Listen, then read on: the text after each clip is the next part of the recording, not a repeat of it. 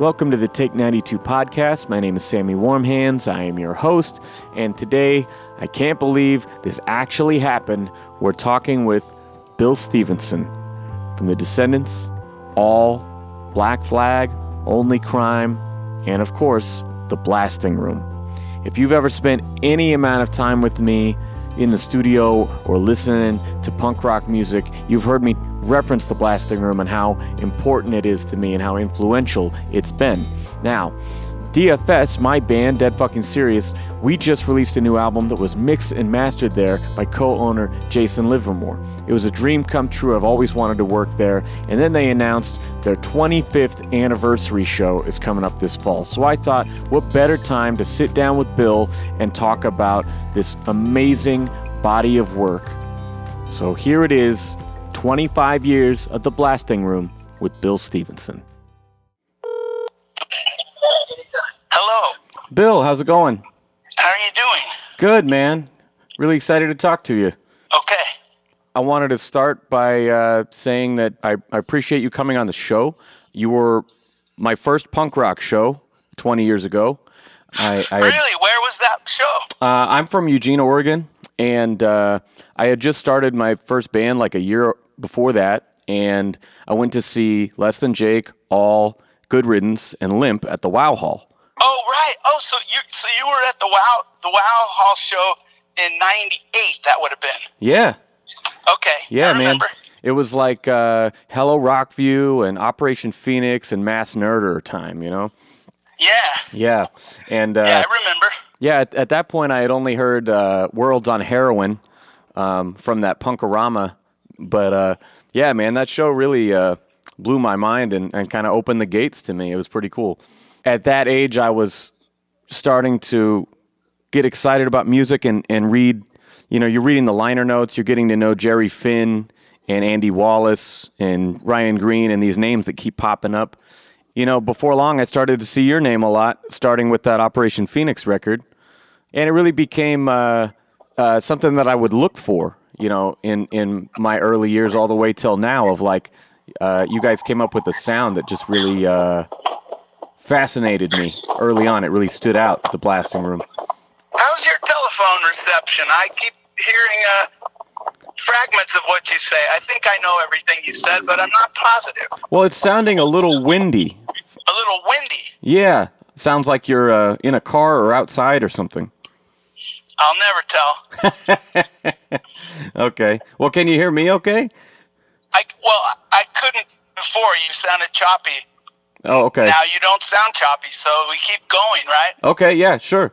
I was digging back through some of your old interviews, and I found one from Mass Nerder era where you talked about hearing a bass part out of tune on the Beatles' Love Me Do. Yeah, Love Me Do, yeah. Yeah. I would notice things, you know, I was getting into bands for the first time, and people go, "Oh, have you heard the Misfits?" And they'd play the Misfits. I'd be like, "Oh, this sounds terrible." You know, those guys are old friends of mine. I'm not going to comment on that. Oh no, I mean I love the music in time, but at first like with Bad Religion, the first thing I heard was 8085. And I was like, "Oh, I've been seeing this band's name around a lot." You know, I heard 8085. I'm like, "Oh, this is awful." And then I heard All Ages, you know, and it starts with I Want to Conquer the World. I'm like, "Oh, this is great. Okay, now I get it." You know, and so like sound was always such a big thing for me that like hearing those Blasting Room sounds and those big round drums and you know, those bass lines that were filthy, they just cut through everything. You know, that stuff really fascinated me. I wanted to lead by just talking about that sound that you and Stefan and Jason kind of came up with. I mean, how would you define the Blasting Room sound? Oh, I don't know if I can define it, but we could certainly talk about it, right? Yeah. You mentioned the drums, and that may be one of the interesting things about the Blasting Room. All three of us, meaning myself, Stefan Edgerton, and Jason Livermore, we're all drummers. I mean, we're all quite good drummers. I don't mean that Stefan and Jason just piddle around on drums. I mean, they shred. They're great drummers. Yeah. And plus me, you know, having been a drummer my whole life. So when bands come into the studio, we always would joke and be like, well, you know, it's a tough audience for the drummer of the band because Yeah. It's just, I don't feel that we put an overt emphasis on drums, but in some ways, at times it seems like it's the first, just because we're all players. Yeah, I mean, it definitely stands out. I mean, you guys have a signature drum sound, I would say. I like to think that we make honest records. Yeah. They're not completely organic and like au natural with, two mics in a room and this kind of thing. But they're not so processed that they don't ring true to the ear. I feel like people are smarter than maybe some engineers give them credit for being. I think people can intuit like falseness. Falseness can show its face in a lot of different ways, like real triggered sampled drums that kind of sound like typewriters and just don't really have any heart in them, or vocals that have been tuned too much. These kinds of things. I just think we try to shy away from some of that so that it sounds believable. When you hear one of our records, you go, man, this is what this band really sounds like on a kick-ass day in a real good sounding room. Yeah, and I think that's the key, is you guys kind of ride the line between going after that perfect sound, but then still keeping the energy of a performance, I remember reading back in the early 2000s, there was like a recording issue of Alternative Press, and they had a little blurb with you in there about, like, how do you guys get that drum sound? And you're like, use the thickest head you can find and crank the 150 hertz. And, as like a high schooler, I was like, okay, on our next record. Well, now that sounds like you're talking about maybe a particular strain of our snare drums. Yeah, early on. I like a lot of the actual deep shell sound in the snare. Yeah. So I don't tune the snares too brightly, too high. Try not to let them get too papery, like too pointed. I like them to have a good shell resonance. So sometimes I'll, enhance that shell resonance a little bit with narrow band, low frequency EQ. Yeah, I mean, you guys have a drum kit that when you're playing it on a good system, it's like you can almost feel the resonance of the snares in the subs, kind of, like they just have such a full, like a richness to them. That's always just fascinated me, no matter what band is coming through there. I think to give some credit where credit's due, there a few things come to mind when I think about us kind of formulating our idea of what makes a good drum sound. One of which is some of those Andy Wallace mixes. Yeah. For instance, the Rage Against the Machine album, it's just, the drums are just, they're so physical sounding. They really just sound like somebody's, just beating the hell out of something with a baseball bat. Yeah. Particularly that first Rage Against the Machine record. And then other things too, like, say, some of Trombino's productions. No one record is coming to mind. Well, maybe like that No Knife album. I don't know which No Knife album it is, but it just sounds so believable and natural. We really have been attracted to things that are believable and natural, but knowing that they're not completely organic. That they have been manipulated, they have been EQ'd, etc., compressed, but not done so in an amateurish way. Yeah, Trombino had one of my favorite pop punk mixes in the Living End Modern Artillery album. I thought was just a fantastic representation of that band. And, there is a lot of layering and a lot of other shit going on, but it really just brought those songs to life in a way that not a lot of their other records did. His best stuff, to me, is like some of the best stuff ever. When he's on, man, he's on. You talk about that Rage album, that was done at Sound City, wasn't it? Do you mean the mixing? Well, I want to say that it was tracked there, because I think they talked about it in that movie. But I mean, you guys also did the Descendants record mixed by Andy Wallace. I mean, what was that experience like? Did you take stuff from that session back with you? We did. The interesting thing about Everything Sucks, though, is that mix really is completely representative of the stuff that I really like from Wallace. Yeah, I think it sounds different than both of your guys' normal work. Yeah, well, he chose to kind of make it real mid-forward, so real aggressive sounding, like, you know, lots of middle mids in the guitars and lots of like yelly tones in the vocals. Not so it's not a very hi-fi sounding thing. Yeah. If we were gonna like circle back and compare it to Rage Against the Machine or something, or even to compare it to Milo Goes to College. Like Milo Goes to College, in its own right, it has a kind of a hi-fi sound to it. It's like crystal clear. Yeah. And crystal clear with deep bass, but audible bass. The guitars are kind of small on it, though, to make room for like the bass, playing so much melody and so forth. But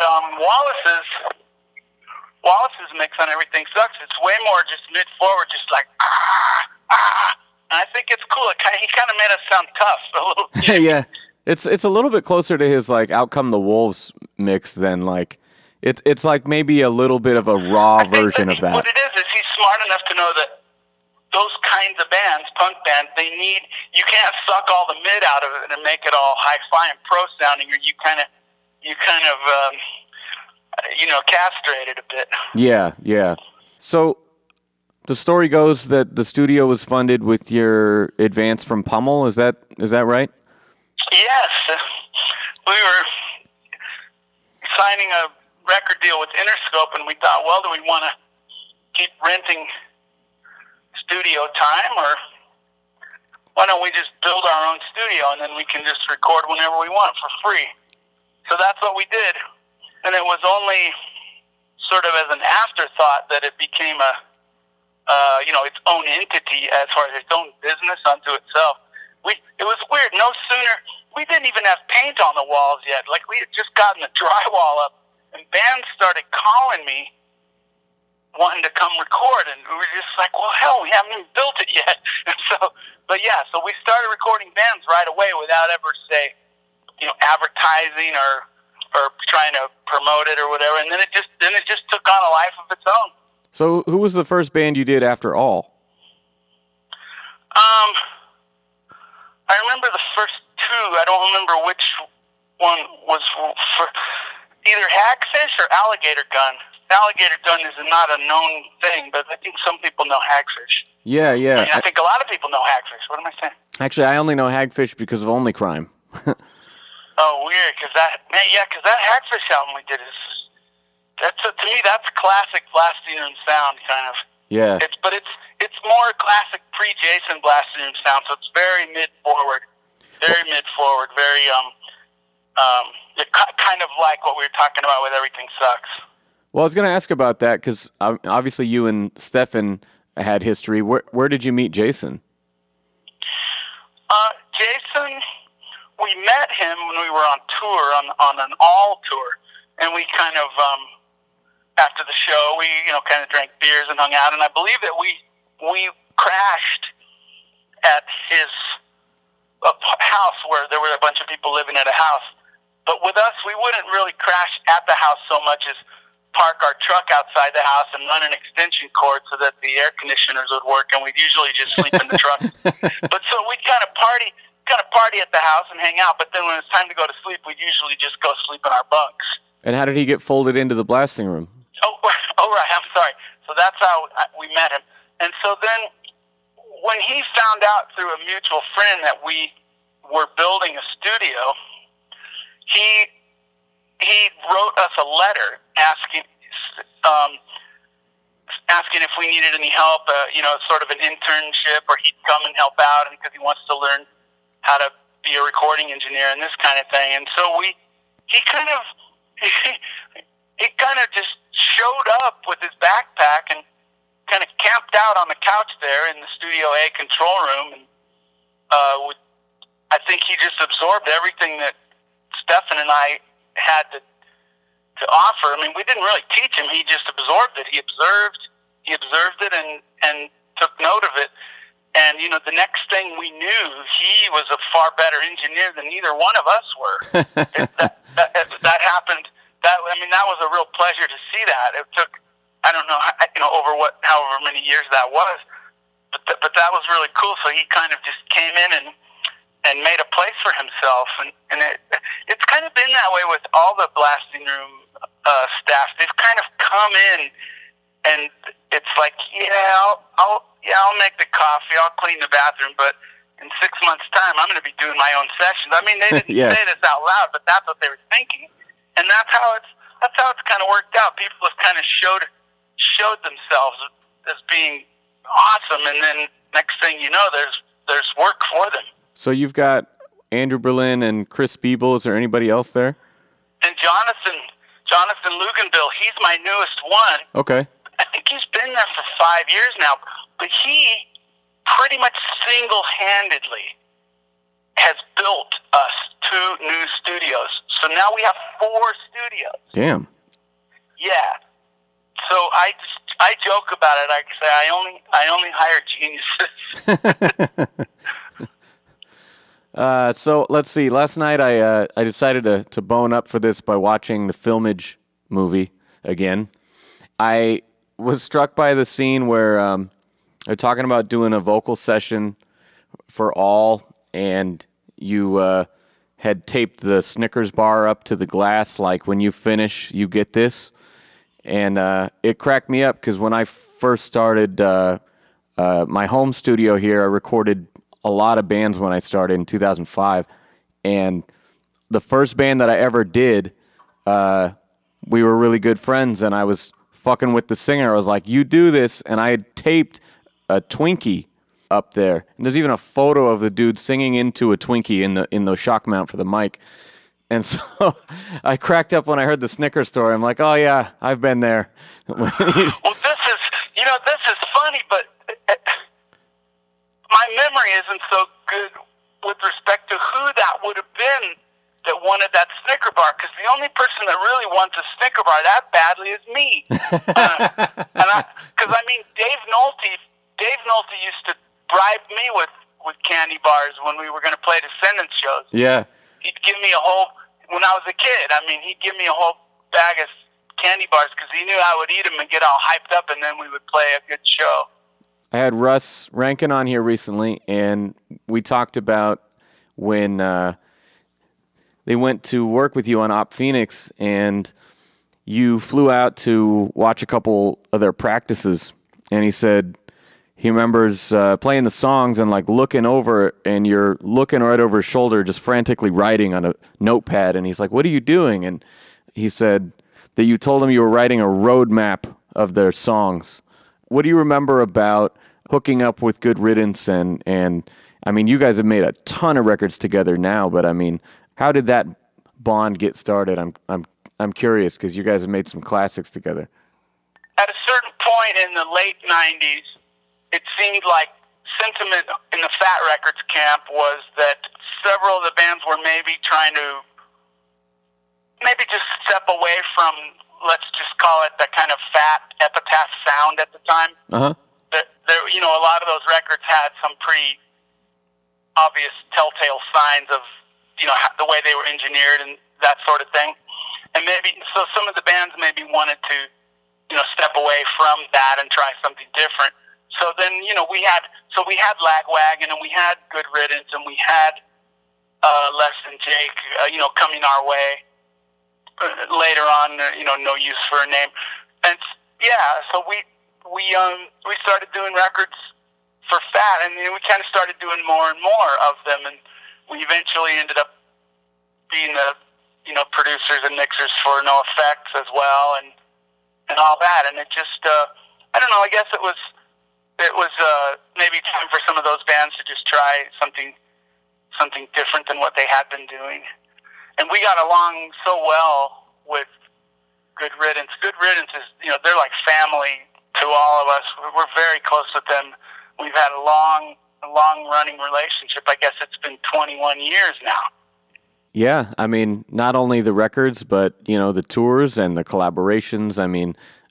In terms of, the punk rock I know and love, these are staples of my record collection. I mean, I remember talking to Russ about Symptoms, and he said that really being a high mark, and where everyone was kind of firing on all cylinders. What do you remember about making Symptoms of a Leveling Spirit? Symptoms has got a real good majority of great songs on it. I think that the Blasting Room, I think that we did not mix that album as well as it should have been mixed. Interesting.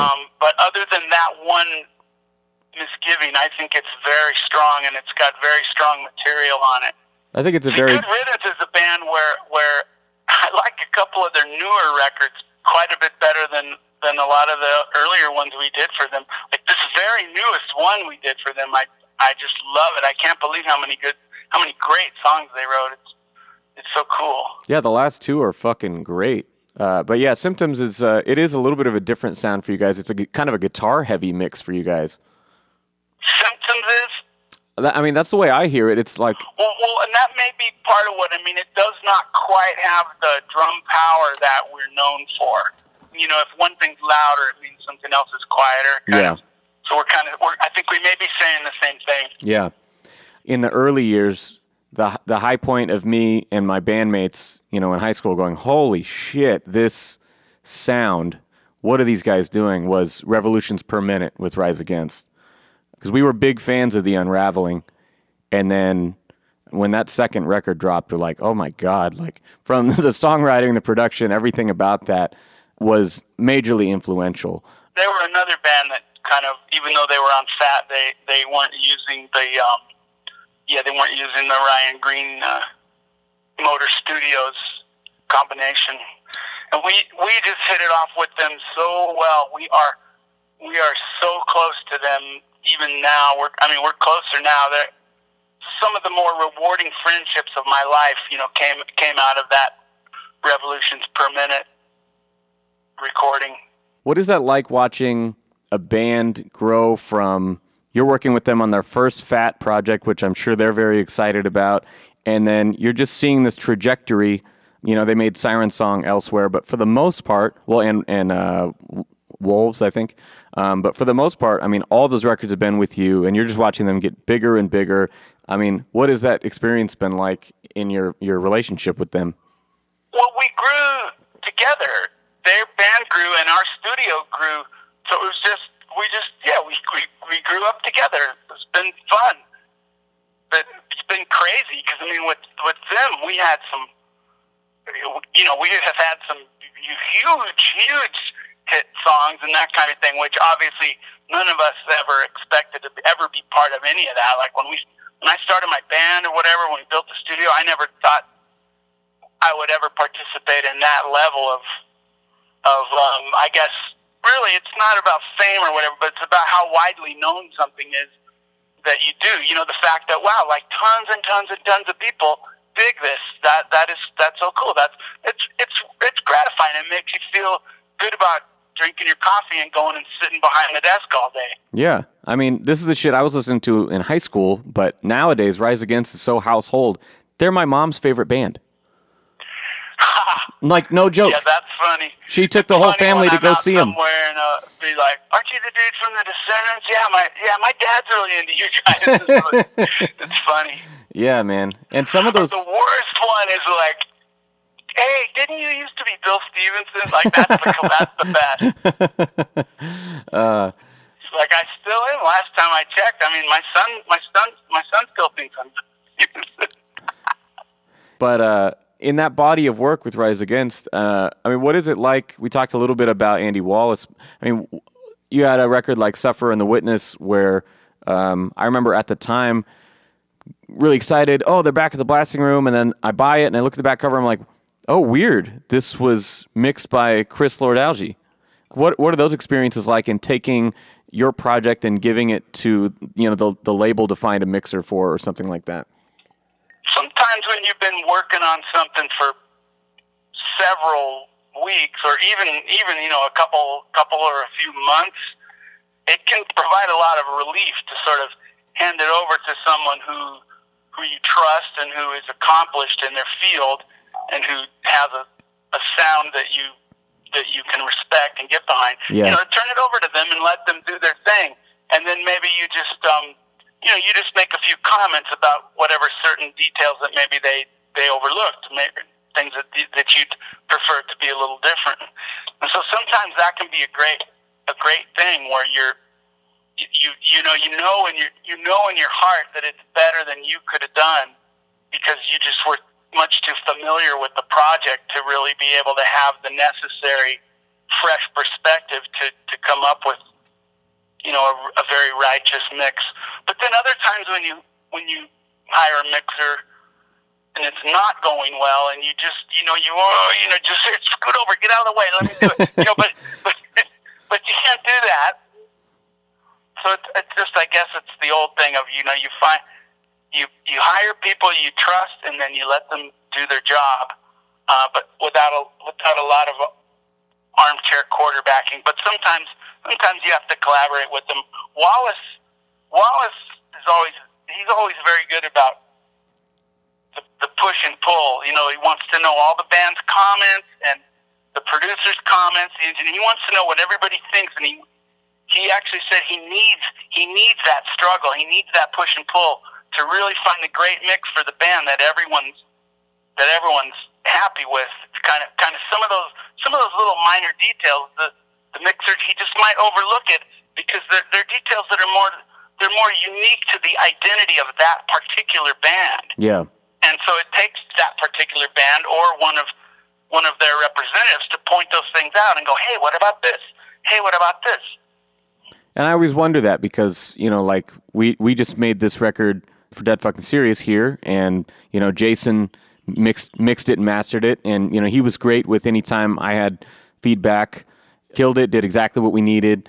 But, I never know how that works in the big label world of, like, are you still getting input as a producer after the fact or not, Yeah, we usually are. Sometimes you find yourself dealing with egos, and then, you maybe have to, you have to choose your words about how tactfully you make a suggestion. I've found some of the most famous people out there have the most fragile egos. Yeah. And so sometimes that can be a challenge. But really, if you know how to communicate, if you know how to represent your thoughts, then that's usually not a big deal either. Yeah. So I wanted to talk about my good friends, Broadway Calls. Oh, yeah. Yeah, we go way back from when they were in hardcore as Countdown to Life. When they started Broadway Calls, we thought, oh, this is a cool little side project, and that first record drop, we're like, holy shit, and next thing we know, they're making the second LP with you guys, and we've just been always in their corner, so happy for them, and I had them on the show recently, and they were talking about those early records with you. What do you remember about hooking up with Broadway Calls? That was just a special bond for me. The four of us, we just hit it off so well, and I felt like I felt like I was in their band. I really, really got involved with every little iota of the arrangements, what was being played, and all the little drum fills and things. For some reason, they just sucked me in a way that I loved the songs enough to where it just made me want to really make it special, make it pretty. And so we just worked like hell together, man. I love that. That song Midnight Hour. Yeah. And and also the one about the election. I can't think of the title right now, but on that same record. Oh man, yeah, I love them. And Josh is such a great drummer, but on that second one you guys did, Comfort Distraction, I remember the performances that Ty was giving on that record blew me away. I mean, the hooks and just him belting out some of those melodies was, oh man, I live for that kind of shit, man. It was so good. He and I, really all those guys. I mean, we love hanging out. Ty and I, we hang out any chance we can. That's just all good feeling with them. There's a few bands like that are, even though really hardly anyone's heard of them, or even if they have, I mean, they're not famous bands. There's a few bands like that just have such a special place in my heart. Another one is the band Audio Karate. Oh man, I love that Lady Melody album. Oh, that song "Jesus is Alive and Well and Living in Mexico." I think that might be my all-time favorite thing I've ever been involved with recording. As far as not as a player, but as a producer, you know. Yeah. It's either got to be that, or it's got to be that Propagandhi song on supporting cast it's called "Without Love." Those are my, oh man, I get goosebumps when I hear those. Yeah, I wanted to talk to you about Propagandhi as well. Like, Potemkin was the first thing I heard from them that really, like, blew my fucking mind. Like, the way that they were just so integrating, you know, skate punk and thrash metal on that record, and the lyrics are so urgent and poignant, and then following it with, because I know you guys just mixed that one, but then following it with supporting cast was like, holy shit. I mean, those guys were unstoppable at that time. Yeah, we really, really have a close bond with them. The last few records, they've kind of been doing them themselves up in Canada with local engineers. Yeah. I'm not quite positive who they're working with or what it is, but they've been sending them, you know, to us to mix and master. So that's been good for them. I mean, it's hard when you come down to Fort Collins and sleep on some bunk beds for a month. I mean, so they do a good job recording, and then we mix it. But supporting cast, we did both. You know, we produced it and mixed it, and mastered it. Yeah, I mean, I think that's a real standout in both of your catalogs to me.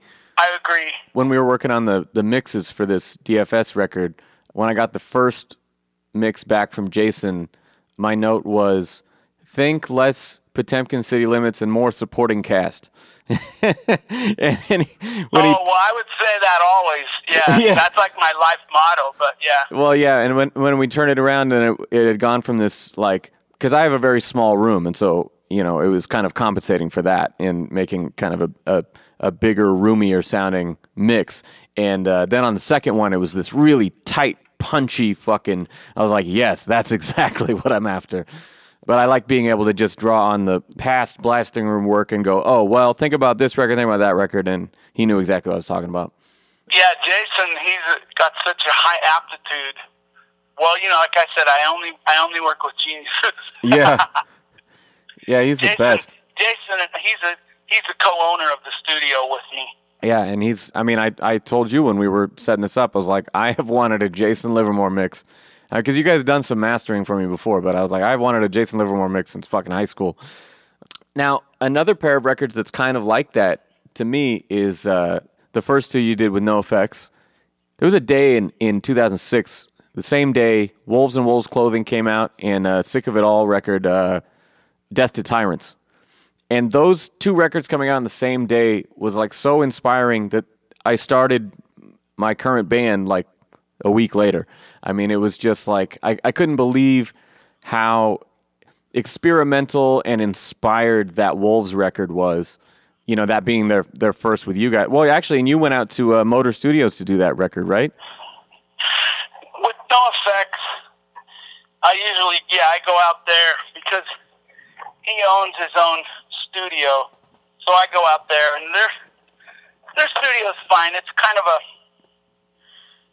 smaller version of our Studio A. So it's like smaller than our Studio A, but bigger than our Studio B. And they have an SSL, and I'm familiar with most of the gear, so it works out. And I bring some gear too, you know, a few things that I might need, and that saves them money. Yeah. You know, they can just do it there where they live. And it works out, and then I bring it home. And Jason mixes it. That had, I think, the widest variety of, like, different guitar tones on one record than I've probably ever heard out of your work before. It's funny because you just gave me a flashback to this big pile of notes I had. I guess I had about a half a dozen guitar amps set up in the control room, and, you know, maybe as many cabinets in the live room, and 2 or 3 bass amps, and so it's quite a big to-do, you know, for a punk record. Had all this stuff set up, and and we would be bouncing around from this amp to that amp, or this cabinet to that cabinet, or let's only use the 421s on this cabinet for this song, but then we're going to use these M160s more on the other song, or use the Marshall on this song, or the Mesa on the other, or we're going to blend the Fender Bassman, and, just really, really bouncing around. And I had to keep track of it all was the worst part. That was long enough ago to where I guess I either wasn't smart enough or it just hadn't quite become common practice to take pictures of the amps. Yeah. And plus pictures, unless you do them right, sometimes they don't give you an exact thing. Yeah. Because you have to actually center the photo on each knob, in my opinion. Like, you can't just take the picture of the amp. You have to center the lens right over each knob to get each knob perfect. But so yeah, I was just digging through all these notes and figuring it all out. And I think it came out cool just because we were jumping around a lot. But then there were certain staples. We were using a Jazzmaster guitar a lot and the SG a lot. A lot of the Dan Electro bass, but then also some of the precision bass too. Well, and I think that, for whatever melodic experimentation was happening, I mean, the rhythm section in that band is so consistent that was kind of the glue for it, Yeah, it was just one drum setup, so it wasn't like, let's change snares on the chorus and, then go back to the other snare on the there wasn't much of that. It was like one drum setup for the whole thing, and then it was more like, okay, well, on this song we'll lean on the room mics harder, and on these other songs we won't lean on the room mics as hard. Yeah, and I think that, like, when you guys followed that with Coaster, that is a much more indicative of, like, a Cornerstone blasting room mix. I'll tell you the difference. Wolves, we mixed it at Motor. Oh. And so we didn't have our home court advantage. I didn't realize that. Yeah, whereas Coaster, we mixed it at Blasting. Was that due to you being dissatisfied with Wolves in a way? No, I mean, we Wolves at Blasting too, but Fatty wanted us to do it at Motor, so we did. Yeah. It's fine with everything, but I don't know. Sometimes it's really hard to get the subtleties of the low-end frequencies right unless you're in your own room. Yeah, it's true, because, I mean, the monitoring accounts for a lot. Yeah. I think they both sound equally good in different ways, so I'm not like pleased with one and displeased with the other. Well, that's good. I mean, I think you guys were cranking out so many great records in that era. Like the last No Use album was also one of my favorites that you guys have done. I mean, sonically, songwriting. I mean, for that to end up being where they left off, I think is really going out on a high note. I loved doing that with them. We hit it off so well, and we really had fun. Matt and I just had a grand old time doing the bass, and Tony and I, we did so much singing and so much trying things. And the one thing that was so great about him is that, considering how accomplished he already was at the time, and also how, I mean, for want of a better term, how famous their band was already and everything, how established, Tony was very willing to take direction from me, which just made, it helped to make things better. His ego wasn't in the way. Yeah. And I mean, I'm not saying he doesn't deserve an ego. He certainly does. But I mean, it's good when an accomplished person is smart enough to actually, listen to those around them. Well, yeah, it's a true collaboration in that way. Yeah, it's great. It was so great doing that record. And again, I think his vocal performances are his best ever on that album. I mean, that's what I think, and I think it's a big part of it is what I was just talking about. That's what I think. I think he sounds fuller, and just more confident, bigger bigger. Yeah, fuller. I don't know how to say it. Yeah. I mean, I think that there was such a huge leap on the More Betterness album in terms of his singing and his melodies, and Hard Rock Bottom following that. I think those were really, really huge growth period in his songwriting and performances, but it completely shied away from the kind of grit of the earlier records. And then this last one really married the two, I thought, that it brought a little bit of the edge back to it and didn't lose any of the pop. I feel like that's a very good assessment. Yeah, it just sounded like a well-rounded, like a very complete No Use for a Name album. It wasn't one-sided in any way. I love so many songs on that. I love Yours to Destroy. Yeah. And I love The Biggest Lie. And they were nice enough to let me sing on that one. I'm singing with Matt, the little answer vocals. Oh, really? And the chorus, you know how every other line it's Tony and then it's like the backing vocals. Oh man, I'll have to listen to that. They were generous enough to let me sing because I kept singing along, and they're like, "Hey, Bill, why don't you do this one with Matt?" So I got to sing with Matt on the Biggest Lie. That's awesome. And then, Yours to Destroy. Yeah, some great classic cuts on that record. And what's my favorite one, but I can't think of it right now. You can keep talking. I'm going to look it up. Okay. So a lot of times, like with all the bands we work with, a lot of times I only know their songs by the working title. Yeah. But cause rarely is the final title the same title as what you were calling it when you were working on it. Yeah, yeah. And so, like, even with Rise Against, so many of their songs, I only know the demo versions. The working titles, yeah. Yeah. Before we get through to the end here, I want Dregs of Sobriety. Dregs of Sobriety. I don't recognize that title either. I'm so used to listening to it front to back, I don't always look at the titles. Oh, let's see. I Want to Be Wrong is so good. Yours to Destroy. Yeah. See, his titles are easier because he says the title in the chorus a lot. And then one of the songs, Tony let Stacy, my wife, sing on it with him. Oh wow.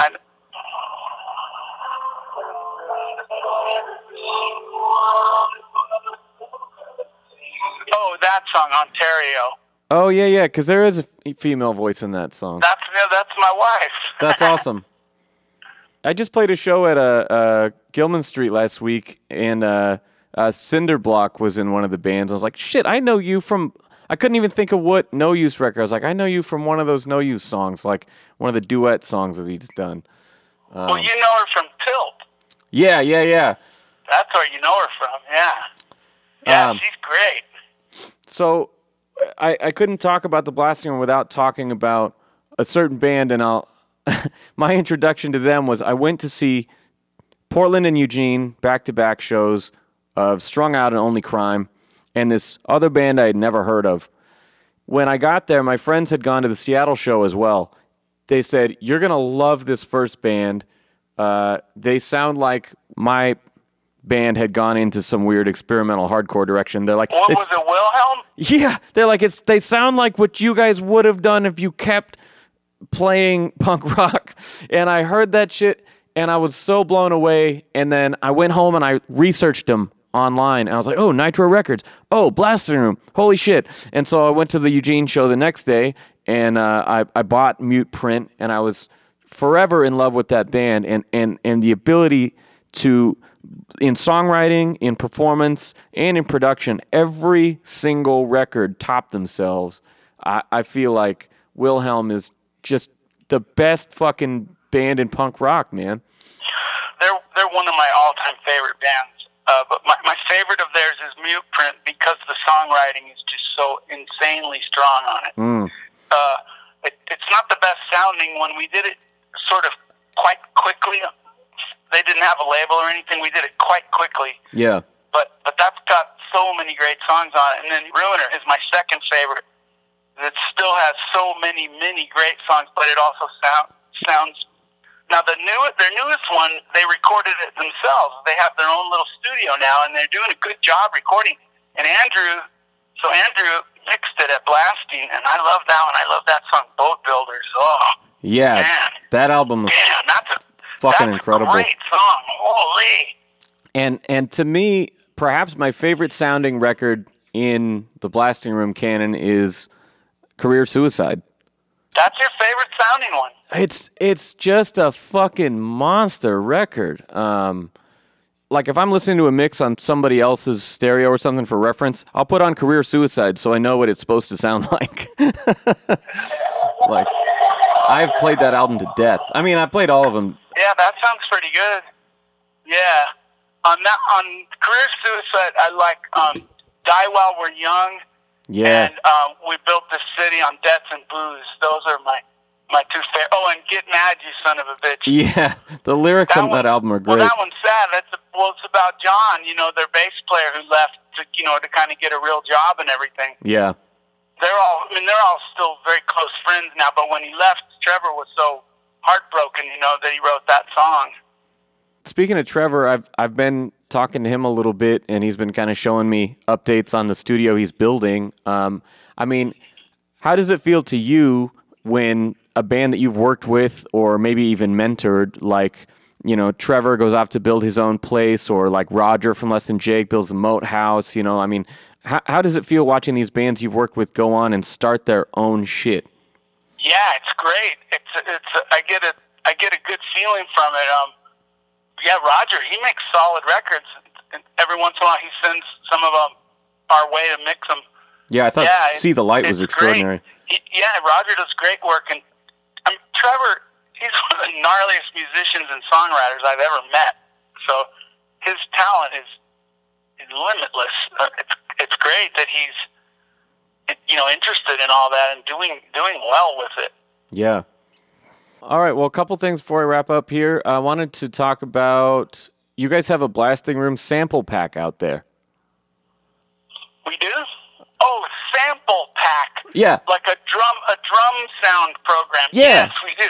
I thought you meant like a sample pack. You get like a compilation?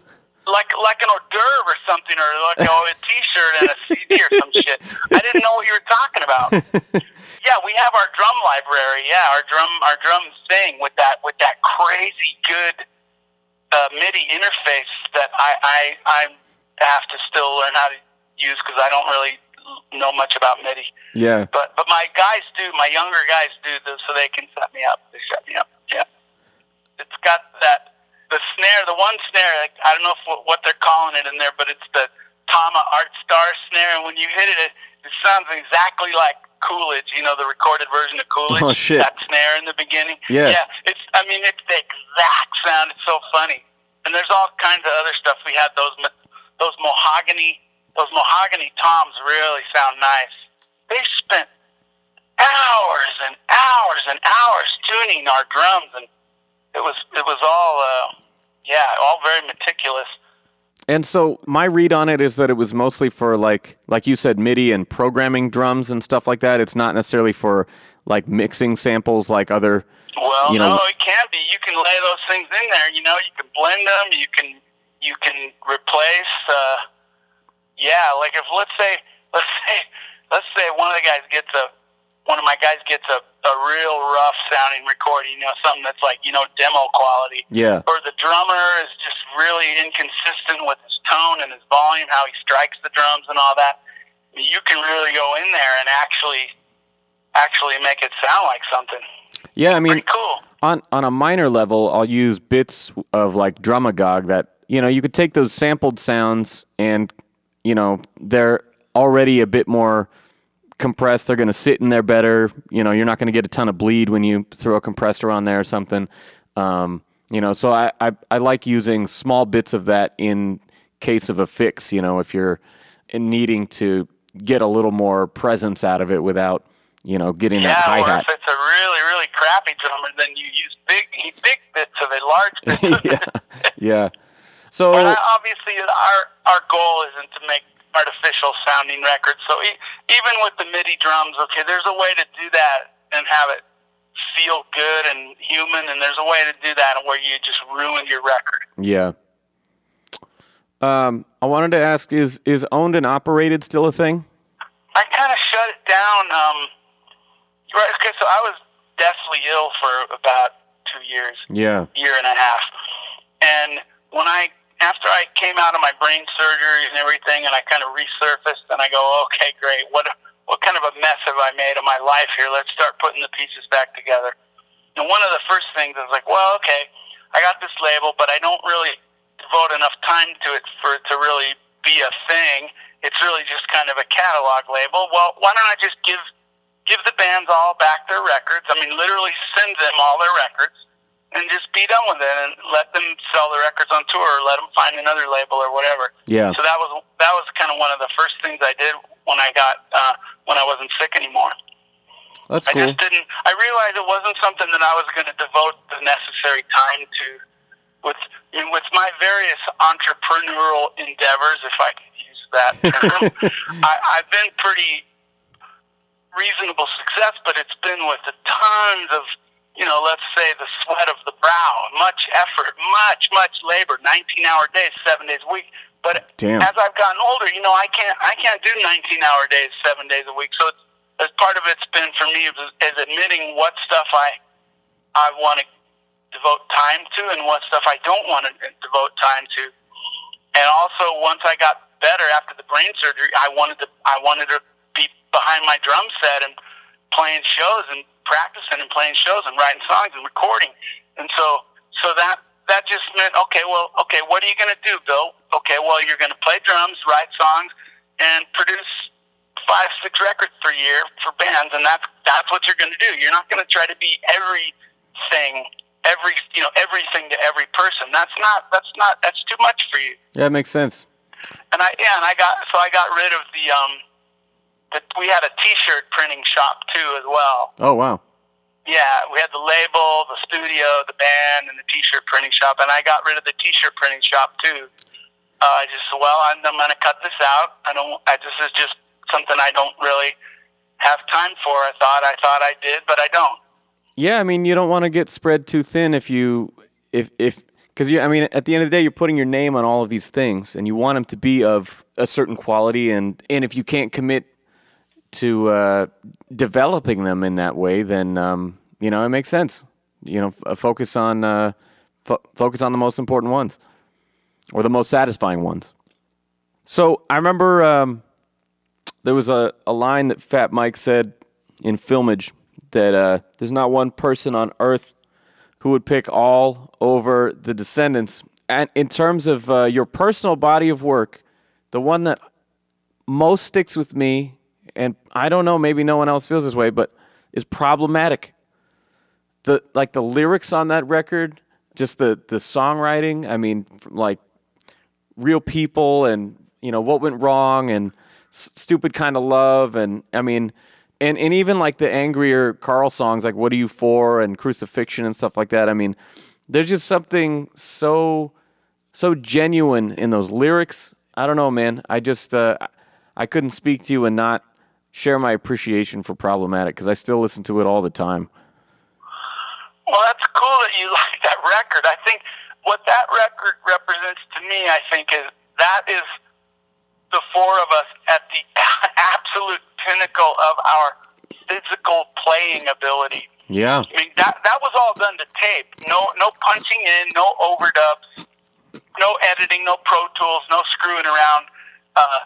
That we overdubbed, yeah, but I mean, I'm saying it was pre-Pro Tools. It wasn't like put together. I mean, we were just really able to play smoothly and quickly in a way that we had been heading up to that point for years and years, and then I think that's the recorded apex of it. I think we even took some of the tempos of the songs up a little too high. I always thought that Carry You With Me should have been just a tiny bit slower. Certain things. But I liked what we were doing then. And I mean, as far as trying to compare Descendents to, I can't really do that. I could compare, say, this song to that song. I could compare the song Greedy to the song She's My Ex to the song Clean Sheets or Silly Girl. I could do that, but to me, it's Descendants and all is just kind of all part of our life. It's, you know, Carl and Stefan and I have been 36 years now, or 35, whatever. Yeah. And that's all part of our journey. Yeah. If people, I know that if you go to Japan, they'll give you a different answer than Fat Mike. Yeah. In Japan, this all quite massive, and you know, Descendants are less big. It's funny because you make the jokes about big in Japan, but I mean, I'm saying it's always been that way. It's not like a thing of washed up bands or something. There's just, I guess, certain people in Europe too. All always did very, very well in Europe.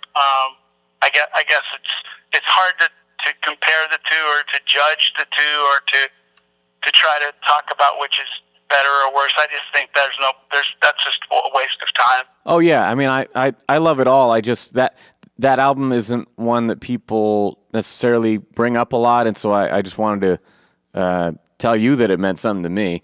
And then I also remember reading on your guys' old website, like years and years and years ago, that there was a follow-up album being written. Did that ever get anywhere? That's the last stuff we did. We did some demos of some. We were trying to do an instrumental record, that would be a lot of improvised stuff. Yeah. But we never quite managed to get happy with that. So, but no, there's not like a hidden all album sitting somewhere. No. Okay. Is there anybody after all these years that you haven't got to work with yet that you wanted to? Oh man, these are the questions whenever you have to. Yeah. I wish I had been able to record the band Snapcase. Yeah. Because I just think it's not like where your ego, I want to record that band. They're really kick ass and they're famous no. But when I heard them, I thought, man, I bet you I could get a good sound on them. I bet you that would be a good thing. Yeah, like we could come up with some cool shit together. Yeah. I always wanted to record Snapcase. Most of the bands that I want to record, I have recorded. I can't think of any. You know the band that I would like to see work with you someday? I'm watching the movie last night, and fucking Dave Grohl is singing your praises through the whole thing, and I was like, why don't they make a Foo Fighters record there? I would love to see that, or bring you to Studio 606 or something. I was like, man, if he's that into Bill's work, I would love to see that collaboration. Oh, well, I mean, I love Dave. You know, he and I go way back, and we're still very friendly. He's a good guy. He hasn't let his fame change him or anything. He's still same old Dave. So that's good. It's great. I mean, I would love to record them, but at the same time, they're kind of so huge, and I think they require a kind of huge. I don't know if we would make a record that's too stripped down for them or something. I'm not sure. I don't know. I mean, if you think about one of their early big records was, he talks about how they recorded it in a big fancy studio and they didn't like it and it sucked all the life out of it. And then they re-recorded the whole thing in his basement and that's what they released. So I don't know. I mean, I think they made one in his house a few years back with Butch Vig. Like, I don't know. I could see it. I think he's got enough of the DIY in him to want to do some shit like that. I don't know. Okay, well, next time you talk to him, tell him he knows where to find me. He's got my number. Yeah, just as a fan, I was like, oh, man, someday. Well, before we wrap up, let's just talk real quick about the you guys got the 25th anniversary show coming up this fall in Fort Collins. You've got All and the Descendants, Rise Against, Wilhelm Scream. Just an amazing lineup here. Interestingly enough, Descendants have missed their 10th, 20th, 25th, 30th, 35th, and 40th anniversaries, and never even looked back. It's just never been in our nature to commemorate the past in a way. But But with the blasting room, a couple of the guys suggested that we do a big blowout, a big celebration, just to sell, just to let everybody know, hey, we've been doing this for 25 years, and check out all the cool shit we've done. When I started calling bands, I thought, well, I'm going to call, for every 4 bands I call, 3 of them are going to say no because they're going to be busy or they're not going to want to come out. And we're doing it kind of as a non-profit thing, so we're just going to cover enough to cover all the flights and the hotels for the bands and everything. Yeah. I just thought a lot of bands were going to say no, but every single band I asked said yes. So it was like, well, that was easy. Okay. And then we put it up for sale, and then it just sold out like in a week or something. And then I was like, well, okay, that was easy. Okay. Now we're trying to plan other things. We're wanting to do kind of an open house at the studio, maybe the day of the show and or the day after. Oh, so man. People could come by and just kind of tour the studio, as if it was a museum or something like that, but maybe not so lame. It's going to be fun. I mean, it's going to be fun to have all of that, all those people whom I admire so much all together like that. That's going to be great. That's fucking awesome, man. I'm really happy you guys are doing that. Wilhelm and Audio Karate, oh, come on, Yeah. Yeah, it's just an amazing lineup. Propaganda couldn't make it. Oh, you got one decline, huh? Yeah. Well, shit, man. I think it's going to be awesome. I wish I could make it all the way out there from Oregon, but I'll be there in spirit. That's okay, dude. There'll be another one. Yeah, the next 25 years later. I was just joking. I stole that from Fatty, actually. I had to miss my son's high school graduation because I had both a Descendants and a Flag show at Punk Rock Bowling.